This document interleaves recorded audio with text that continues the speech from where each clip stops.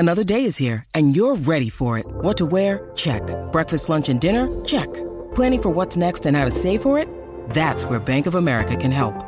For your financial to-dos, Bank of America has experts ready to help get you closer to your goals. Get started at one of our local financial centers or 24/7 in our mobile banking app.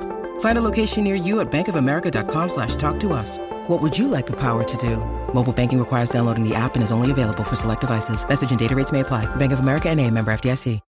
When you need mealtime inspiration, it's worth shopping Kroger, where you'll find over 30,000 mouth-watering choices that excite your inner foodie. And no matter what tasty choice you make, you'll enjoy our everyday low prices, plus extra ways to save, like digital coupons worth over $600 each week. You can also save up to $1 off per gallon at the pump with fuel points. More savings and more inspiring flavors make shopping Kroger worth it every time. Kroger, fresh for everyone. Fuel restrictions apply. Like, you've had women throw themselves at you. Obviously, being the president of Quest Nutrition, there's a lot of fitness people that try to get your attention. All right, question from YouTube from Salima Haji.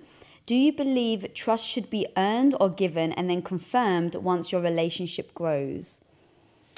Oh, wow. So I think you have to, that's interesting. So here's the reality. It's like micro distrust followed by a give of trust followed by earning that trust to keep it. So what I mean by that is, on a first date, like, I don't even know the person. So it's not that I'm leading with some Herculean amount of trust, but I'm a totally optimistic person. I think that most humans are good. They want good things for other people. Also, I believe myself to be an insanely good judge of character. So for the most part, like, if somebody has that part to their personality, I'm going to see it. So if I get uneasy, in fact, if you want to, what? You're talking about the gut instinct? No, I wasn't. I mean, sure, but not in the way that I think, given your obsession, like, with the actual gut. I think you were going somewhere. But do you have, like, an interesting point about that? Oh, I mean, just the stats that you told me, that our gut has like 100 million. Is it 100 million? Yeah. 100 million neurons. You get different numbers. It's the size of a cat brain. They call it the second brain. Guys, hang on. Your gut has the amount of neurons that a cat brain does. Yeah. So when they say gut intuition, like, trust your gut. So no. Sorry, I just found that No, I mean, look, and this is the first one I didn't say. I had like you said something about wound healing, and I was about to go into this whole thing, which I talked to Bob Hariri about this. God, every time I spend time with that guy, his mind. So I won't derail us because I was so hesitant. I was so good about not the first time. So yeah, I don't remember exactly where I was going, but so getting back to the whole notion of trust, it's like, I think people are good. I think that for the most part, like, if you can judge character, you can protect yourself from the egregious things. This is where I was going. There's a reason that you're the only person that I've ever said I love you to. And that's because, like, I could feel those little, nuances in a personality of, either I can't trust them, or honestly, this is really, as I think back, that the other person was going through things in their life that just made it not a good time for them. So it wasn't that they weren't incredible people, and hopefully they've gone on to have just amazing, amazing relationships. But at the time I was encountering them, while they were an intriguing person, they weren't in a place where they could be open, unguarded, that they would want to disclose things that might lead to bad behavior or whatever the case may be. And when I say that, I mean that when you're able to really be unguarded, to have a level of self-acceptance, not judging yourself, wanting to be taken as you are, not trying to paint some idealized picture, but saying, like, I'm going to be aggressively myself.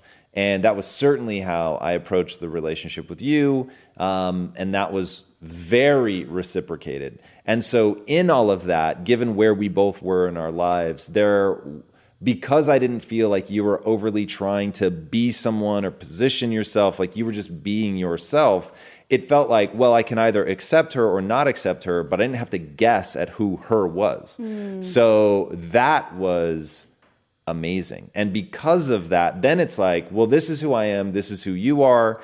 And now, so the trust was both assumed. I just vibing with you, thought, okay, this chick is pretty interesting. She seems real. She's not positioning herself. This isn't a marketing effort on her part. It wasn't that you didn't put your best foot forward, but it didn't feel like a PR campaign. And then as we went, it was on that basis of being aggressively ourselves. And then that's just held, right? And then the knowing that any lie, any cover up is going to be felt internally on my side. So it doesn't matter whether you ever find out about it or not. What matters is, how does it make me feel? Does it make me feel distance from the relationship? Because if it makes me feel distance from the relationship, then that's not interesting for me. So, and that's one of those things, like, I'm not saying that people should be honest just for the objective sake that honesty is better. I think that the reason honesty is better is because of the way that it makes you feel and the way that it opens up for real connection. So all of that is a way to say it starts with, I don't know you, so I'm being honest, like, about that sure, if on that first date I got a weird vibe, then I'm just going to put you to the side and not have date 2, or if it happens at date 2, not date 3. And then I am going to presume that you're worthy of trust. And then it's up to you to really earn that over time. Yeah. And I think everything stacks up, right? It's like little building bricks. So it's not like you go into... It's almost like it's brick by brick. Yeah, that actually wasn't even planned. But yes, it's brick by brick, like, but really. Because I think every moment, like even when you're saying about personal achievements, right? You really are put to the test, right? It's easier to say, this is what I'll do, or for you, right? This is how I'm going to act. If I got sick, I'm always going to power through it. But it's very different on the day you actually get super sick, fever. How do you actually act? And so for me, it's about the actions. So everyone may have like the most authentic, heart and be like, oh no, I'm not going to cheat on you, or I'm not going to lie to you. They may have every ounce of like belief in that, but when it comes down to it, how do they actually act?